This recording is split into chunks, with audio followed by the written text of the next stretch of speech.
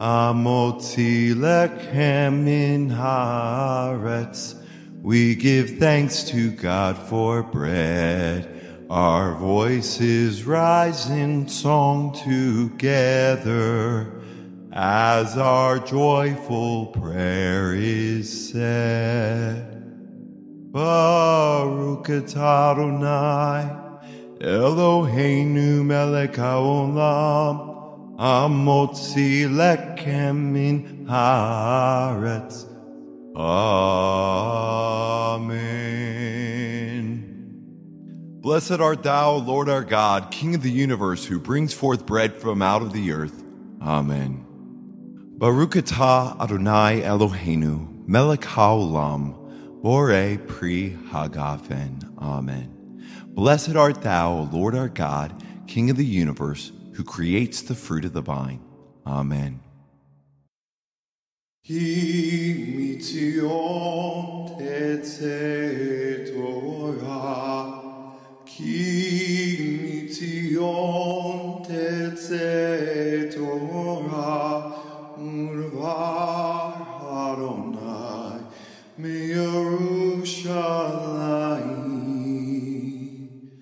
Baruch Shenatan Torah Torah, Baruch Shenatan Torah Torah le'amo Yisrael bekedushato. Shabbat Shalom. If you would, turn in your Bibles now to 2 Corinthians chapter 9. Hold your finger there for a moment. Ephraim just got through sharing with us the final portions of the book of Exodus. It was a double portion, and covering the assembly of the tabernacle. And if you'll recall, all of the materials that were gathered for the tabernacle, they came by way of donation. The Torah portion, teruma, specifically, which means offering, was specifically gathered to construct the tabernacle. So you're now seeing the assembly of the tabernacle, of all of these contributions that had come in, and the craftsmanship that was done, and the things that was processed to make the tabernacle according to the Lord's instructions. And it's finally all put together, and it's finally assembled. And of course, the glory of the Lord comes, into the tabernacle. This portion continues to deal with Paul teaching us about a proper way to give. And keying off the tabernacle is the product of the giving that was done by the people from their heart. And last week, if you remember, I was teaching about giving from the heart, not, and so forth, not in a materialistic way, but it is a genuine thing that comes from your heart. Paul's going to continue to do that here.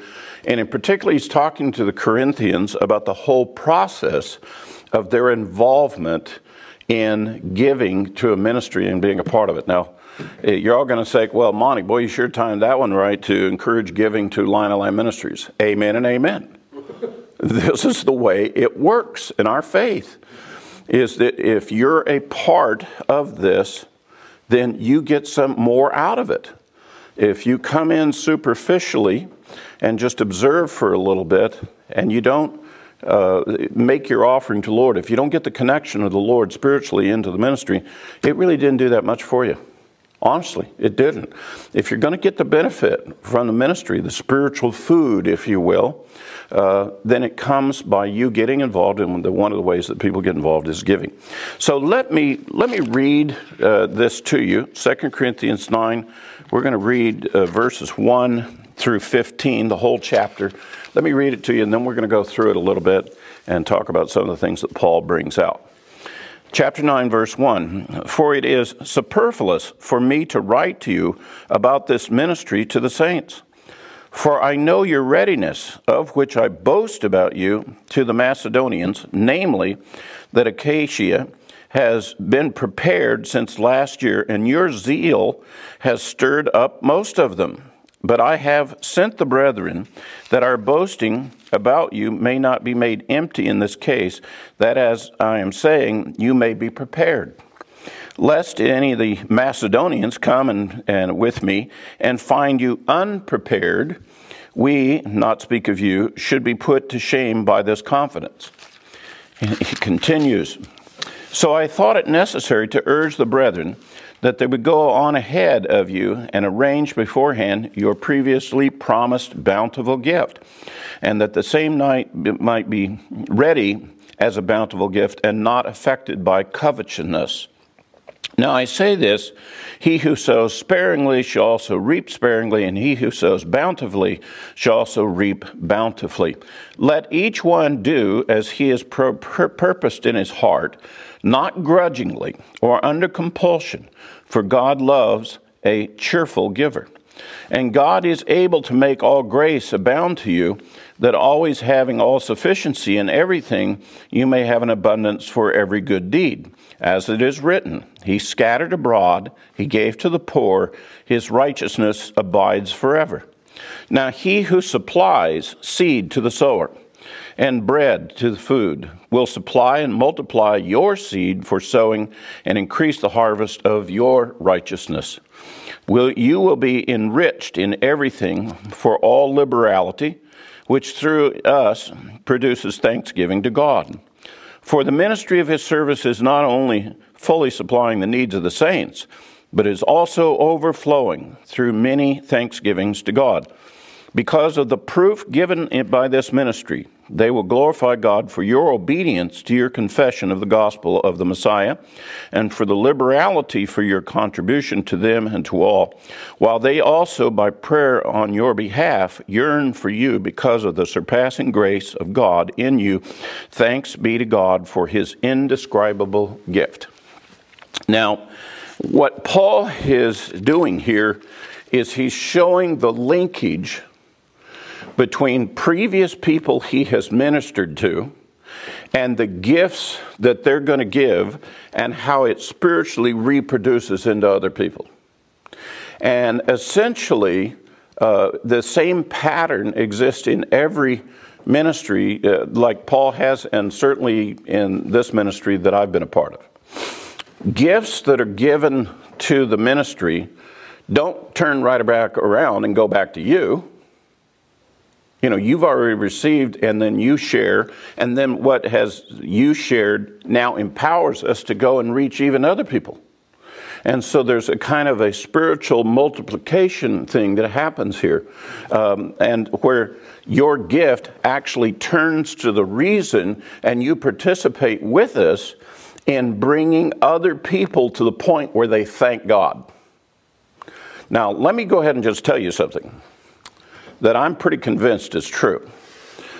Part of what our reward is going to be in the kingdom, when the Messiah returns and it says his reward is before him, is little things that you did in the faith that possibly benefited, I'll get that word right, benefited other brethren.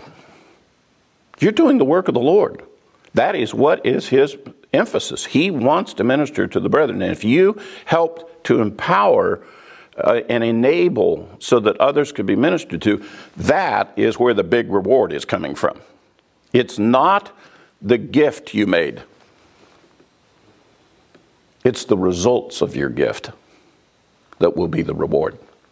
And you have no idea how minor a gift can be, how incredibly it can be used by the Lord.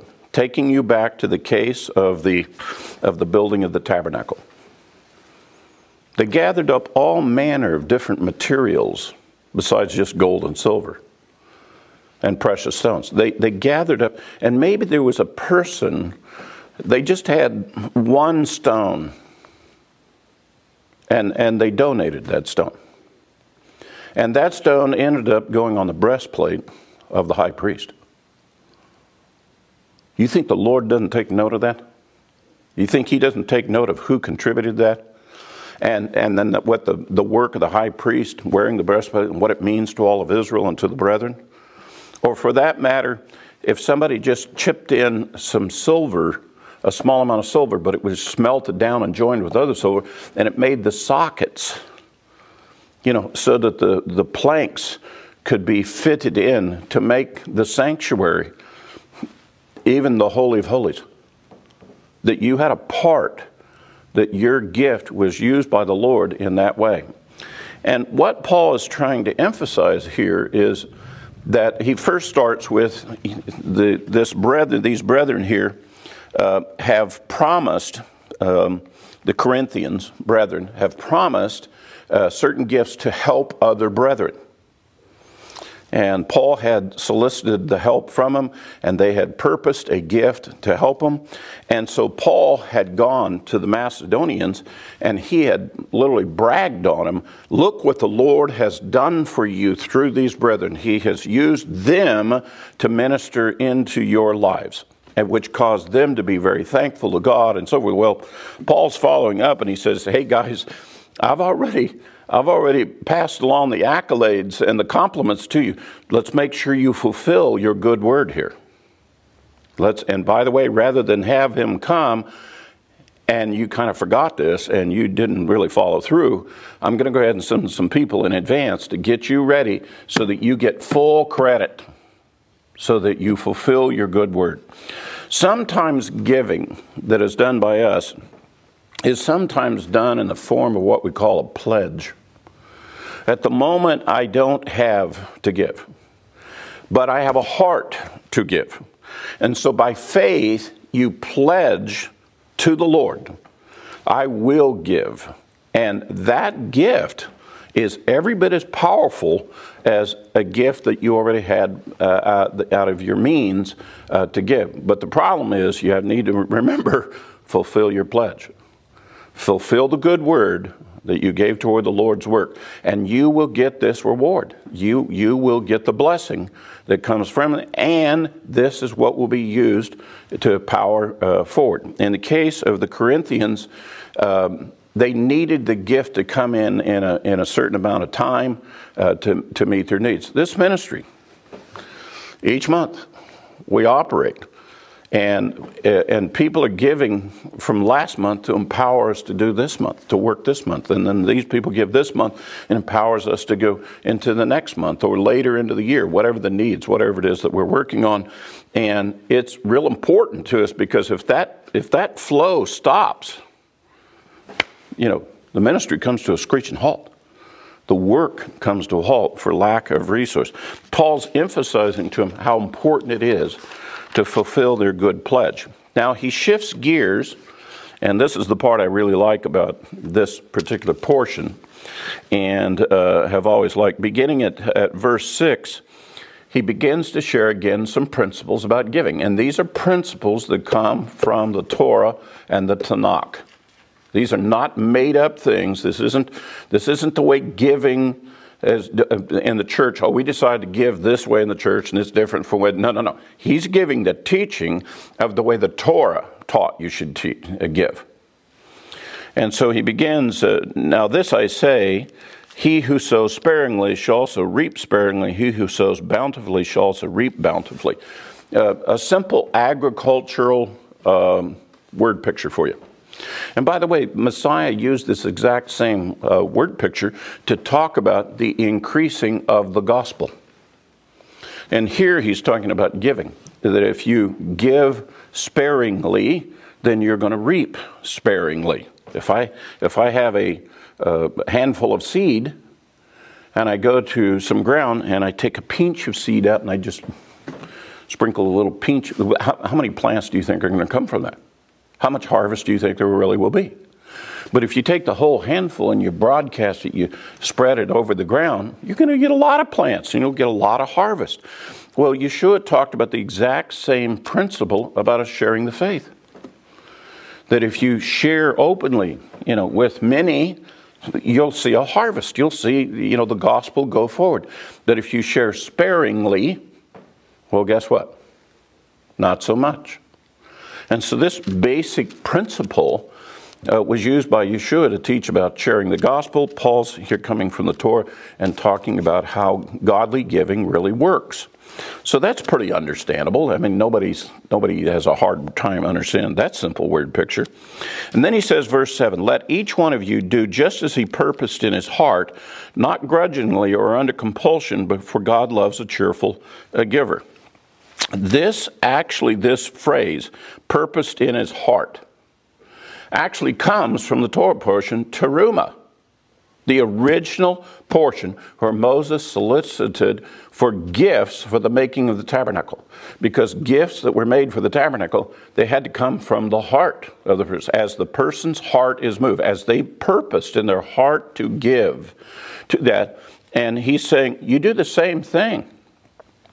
Just as the children of Israel gave, to help with the tabernacle, that's how you help in the ministry of others.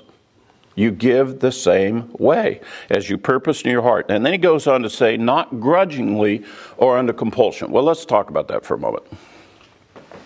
I don't know if you've seen this. I have. I've been in assemblies, and the word went out that we need to take up an offering. And I've seen people, literally, you can see their countenance change. And it gets negative. They're not happy about this at all. Oh, I got to give something here. I got to put something in the plate. Now, I've told this story many times before, and I'm going to repeat it again. About the fellow that was in church one day. And he took his family out to Sunday dinner every week, and he had a $20 bill and he had a $5 bill. This is way back a long time ago, back in the days when I'm a kid, when $20 could buy a family dinner. Okay, you can't even touch that today. Anyways, and the offering plate went by, and he intended to give a $5, but he accidentally threw the $20 bill in the offering plate. And so he was panicking because he's got to take his family to lunch, and $5 isn't going to do it. And so he goes up to the preacher after the service and he said, look, I made a terrible mistake. I'm sorry. Could I switch out this $5 bill for one of the $20 bills in the offering plate, because I really intended to give $5, but I put $20 in. And the preacher says to him, he says, oh, son, God knows you gave a $5. Well, I share that story because it really illustrates something. There's a lot of people who will agree to give to the ministry. And they'll do it not from the heart. They'll do it in a begrudging manner. They have no idea that when they gave that, what was credited to their righteousness is a pittance of what they gave. The Lord knows what the real value of the gift is. And therefore, He knows what was in your heart. The value of the gift is determined by the giver. And if in your heart you took this attitude, well, I may have put 20 in, but I really only had the heart to give 5. That's the principle. You really only gave 5. You gave a pittance because that was where your heart was at, and you determined the value of the gift. Now, the second thing he says, under compulsion. You ever been in a situation where the preacher or whoever lays it on everybody and everybody has to contribute? I hate it when somebody says that to me. I won't give. Oh, yeah, everybody has to give. No, I ain't giving.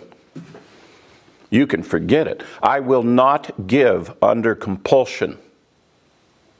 I will give because in my heart I've decided to give something to the Lord, and you don't dictate to me as to how my heart should be giving to the Lord. That's business between me and the Lord, not you. Now, you need to just live with the results of whatever the Lord decided to give you is what you need to do. And there are a lot of, in fact, in my background, I remember a lot of brethren, where a church would have this pledging program. At the start of the year, they would have to sign this form. They're pledging to give. Well, if you're just looking at the economics of it, I'm sure that the accountant and the leadership loved the fact that they had some anticipated revenue coming so they could plan, but that's not the way you're supposed to give. You're not supposed to give under compulsion. Give from the heart. And then specifically, Paul says, for God loves a cheerful giver. Let me tell you in the Greek what it really says. In the Greek, it really says, for God loves a hilarious giver. Hilariously giving. It's like you're giddy. It's like, oh, I get to give. That's what the Lord loves. The Lord loves when you are passionately interested in working in the kingdom with Him, and no matter what gift you give, if that's where your heart is at, He loves that. That's the reason why He took note of the widow's mites. You know, her heart was fully into the gift. She determined the value of the gift. Messiah recognized it and said she gave more than all the others out of their abundance. Now, what does that really result in? Well, if we think in secular terms, you know, let's take the case of the guy who gave the $20. Well, you know, is the $20 significant? I've had people give us large gifts, and I've always wondered, where was the heart really at? Because I know for them to give a large gift, they have to give it out of abundance. Was their heart truly in it? Now, I know somebody that's on Social Security and sends maybe $20 a month in. I know where their heart is at. They mean it, because that cost them. It's like the widow's mites. But the one who gives abundantly, you know, where is their heart really at? And again, the value of the gift is going to determine how it's used in the kingdom. The one that's given cheerfully, the one that's given hilariously, the Lord's going to maximize and use that greatly to bring about honor to His name and increase the brethren and do wonderful things in the blessing to that person. But the person who just gives out of abundance and doesn't put his heart into it, there's not going to be much return. It's like a spiritual investment. Some investments pay off and some investments don't pay off that well. If you buy $5 worth of stock and it turns into $10,000, that's a lot different than if you buy $10,000 worth of stock and it turns into $10,000 worth of stock. Who made the wise investment? Who got the best return? Well, obviously the one that increased. So Paul talks about the increasing value of a gift that's been given correctly. Verse 8, and God is able to make all a grace abound to you, that always having sufficiency in everything, you may have an abundance for every good deed. You want to clear up your indebtedness problems? Seriously, you want to be able to get to the point in your own home where you have sufficient for what you need for you and your family? Try giving to the Lord first. This has been proved over and over and over again. And I've had people who come in and counseled with me, and they're good brethren, but they're in debt. And the debt is just dragging them down. Now, I give them the same counsel, you know, from the scripture. I said, well, I'll tell you exactly how it worked for me. I gave first from what I had. Well, it was a pittance. But I gave it to the Lord. I gave it from my heart. And the next thing I know, all of a sudden, God's grace came into me and all my needs were met. My needs were met. The Lord took care of me. And my needs were greater than the gift I'd given. So the grace, the unmerited favor, abounded in me, like he says here, having all sufficiency in everything. So he met all my needs, and then it turns around and you may have abundance in every good deed. And it enabled me to do even more. It enabled me to even be more helpful. And then he quotes from a scripture here.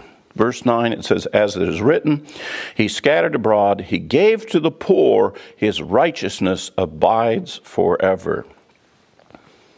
He scattered abroad. He cast it out where it doesn't mean that he gave a pittance. He purposely scattered it abroad, and he helped the poor. He helped those that were in need, not out of compulsion, not because it was begrudging to them. He gave it from the heart. And then as a result, his righteousness abides forever. Now, there's a lot more in this psalm that I want you to see. So go with me now. This is Psalms 112.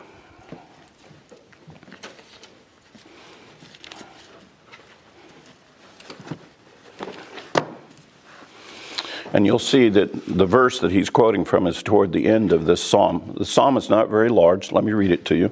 And listen again about the righteousness of a godly man. Listen to about the definition of someone who's spiritually fulfilled.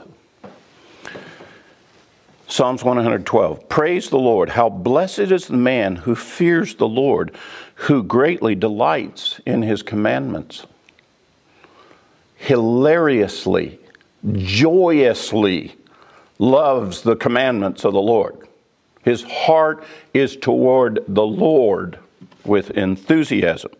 His descendants will be mighty on the earth. Oh my goodness. Isn't that fascinating? God can pour out that blessing and increase to you so that your descendants benefit from it. That He'll grant them grace to your descendants. Would you like to have God, in blessing you, decide to bless your children? I don't know about you, but as a parent, that gets my attention. I like that idea. The generation of the upright will be blessed. Wealth and riches are in his house, and his righteousness endures forever. One of the things that was very specifically emphasized to me in my youth when I began to follow the Lord was the whole idea was don't take this as a fad and do this for a little bit and then quit. Take the long view toward your relationship with the Lord. By the way, that would be the proper one, because the moment you get into a relationship with the Lord, you don't quite realize it, but you're really an eternal creature at that point. You're going to live forever with the Lord. Now, all other things you can do, it stops at your mortal life. But with the Lord, it endures forever. Your gifting, your willingness, your heart toward the things of the Lord, it endures forever, the benefit of it. Wow, you talk about a spiritual investment. It just keeps giving and giving back to you.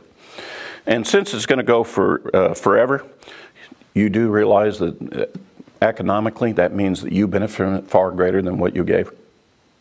I mean, you want to talk about $5 turning into $10,000. It's even that comparison doesn't even compare to what is for us in the future. Verse 4, light arises in the darkness for the upright. He is gracious and compassionate and righteous. It is well with the man who is gracious and lends. He will maintain his cause in judgment, for he will never be shaken. The righteous will be remembered forever. You know what it's saying there? It's saying that when people are even contentious with you, they will not prevail against you. That the Lord will increase you and strengthen you in such a way that you remain forever, and the goodness of you is remembered forever. Verse 7, he will not fear evil tidings. His heart is steadfast, trusting in the Lord. His heart is upheld. He will not fear. By the way, I like that verse because here we are, at the end of the ages. We have this scenario coming up at the end of the ages before the Lord returns called the Great Tribulation. Now, let's be honest with one another. We all love the Lord, but the idea of going through that 3.5-year Great Tribulation before we get to see the Lord, makes every one of us pause and take note. And I have talked about this many times, that there are going to be some brethren who are enthusiastic now in a time of peace, that their faith is not going to be strong enough to sustain them in a time of war. You have to learn this righteousness. You have to get it into your heart, in your life, to sustain you in the tough times, so that you're not taken aback by the fear of evil tidings. like the Great Tribulation. When I hear a person grimacing and fearing the Great Tribulation, you know what that tells me? They're not doing what's in here in Psalms 112. They're not doing this. Their heart is not hilariously inclined to the commandments of the Lord. Their heart is closed up and doesn't want to give and share with others. They are all closed in on themselves, and guess what? They're only left with themselves and the resources themselves, and they're full of fear. That's not what happens to the righteous person. Verse 8, his heart is upheld, he will not fear, until he looks with satisfaction on his adversaries. Then here's the verse that Paul quoted. He has given freely to the poor, his righteousness endures forever. His horn would be exalted in honor. Now, the last phrase he didn't quote. I'm here to tell you that the last phrase is, if you give to the poor, you give to those that are in need, you help other brethren. Not only does your righteousness endure forever, not only does that count, before the Lord as a valued gift because your heart was giving and sharing with the Lord, but your horn, in other words, your strength, your might will be exalted in honor. How many of you want to walk into the kingdom and the Messiah greets you personally? You're not standing in a crowd. Oh, by the way, he warmly greets you, puts his arms around you and hugs you, and not only says welcome, but says stuff like, I am glad you're here, and expresses a love to us in that way. Wouldn't that be wonderful? I tell this story. It's a version of this, and I wrote it actually in honor of my grandmother. My grandmother Needham, my maternal grandmother, was a very godly woman. She was the first woman who ever taught me how to pray. She was the first person who ever helped me get a Bible. She's the first person that ever talked to me about Jesus and about the Savior. And I knew that she loved me and she loved God, and all of her life, she was the godly example in my family for everybody in the family. There was no question about her testimony and no question about that I benefited from her. I wrote a little thing about her when she passed away, and I described about the three servants who enter into the kingdom. Servant number one barely got there. The Lord's redemption did cover. His arm was not short. He was able to save him. But in the course of his life, he had only done minimal things as far as increasing of his faith and so forth. And when he entered into the gates, into the kingdom, he felt a little strange. This was a new place. He wasn't familiar with it. And it humbled him greatly that he didn't understand, that he didn't know. And when he came before the king, all he could do was fall on his face. And others had to assist him to pick him up, because it overwhelmed him as to where he was now suddenly at, and he couldn't relate anything he had done as that compared with it. Servant number two was faithful. He walks into the kingdom, and he knows he belongs there. Things are familiar to him. And when he comes before the king, he bows and renders honor to the king and presents his gifts to the king. And the king says something like, "Well done, thou good and faithful servant. Enter into the kingdom." But then there's a third kind of servant. This is the one that was moved by their heart toward the Lord. When the word goes out that the servant is coming into the kingdom, the Messiah gets off the throne and greets them at the gates to welcome them in. And this psalm is talking about that it's possible for you to be the servant of God in that way. that the Lord is excited about you coming, and your horn will be exalted, by him. That's what Paul's quoting from here.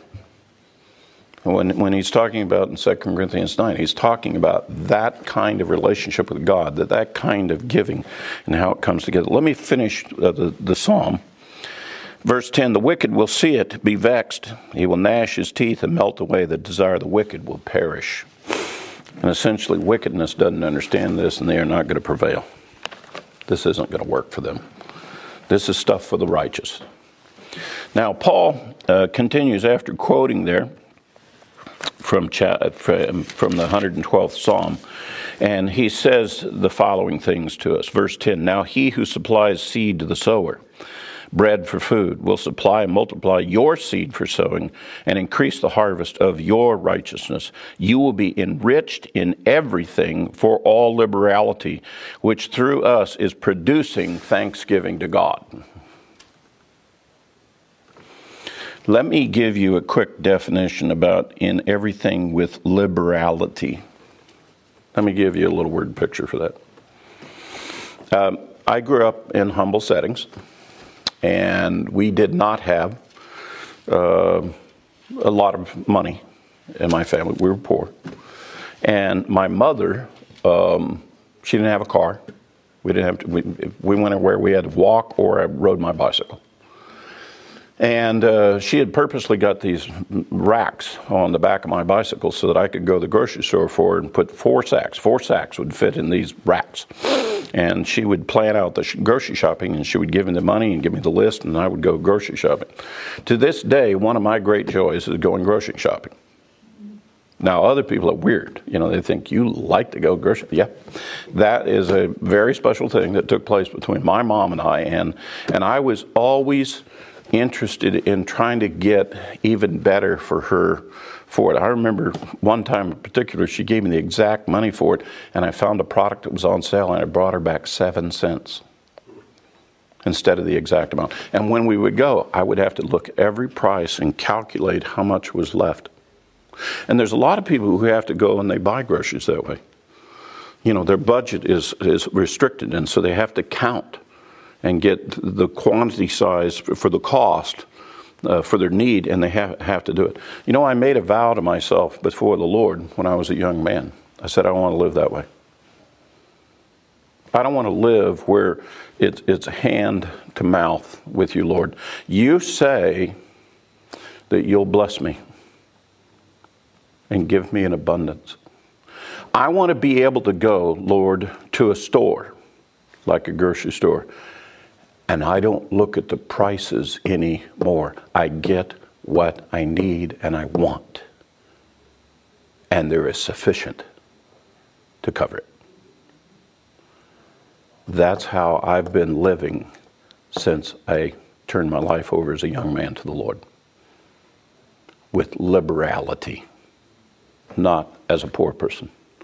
Now, that isn't because I had a ton of money, or that I was rich, or suddenly became rich. It's a different way of living. And let me tell you, it's liberating to you. People sometimes are so caught in their need that they're like they're drowning. And they barely can get their nose above the waterline a lot of times. And you know what? When you're in that situation, the only thing you can do is try to keep your nose above the waterline. You haven't got time to do anything else. And when you're in need, that's completely occupies you. I didn't want to live that way. I don't want to see my brethren live that way.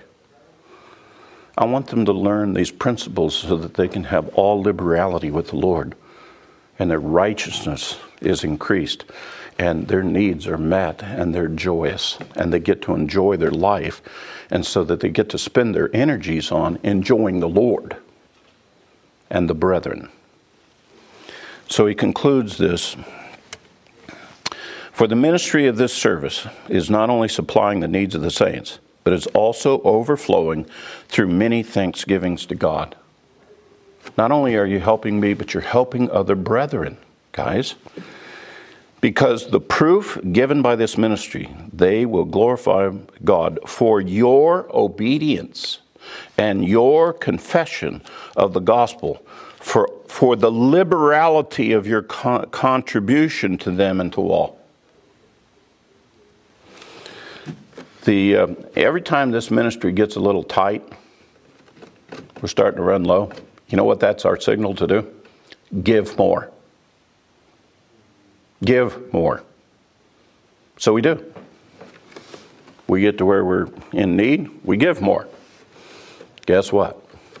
God then supplies all of our needs with His grace. More than sufficient then. And we have done this. I've been in this ministry for 23 years. And that's the way it works, brethren. That's the way the ministry really works. You get to be a part of that. Now I want you to take note of the last verse. Thanks be to God for His indescribable gift. Remember the principle I gave you? Who determines the value of the gift? The giver. What do you think the Messiah thinks of His gift of His Son to us? Indescribable.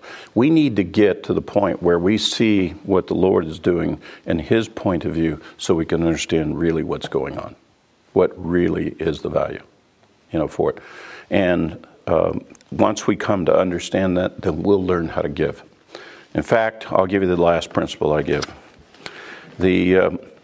You will never learn to give correctly until you learn how to receive from the Lord correctly.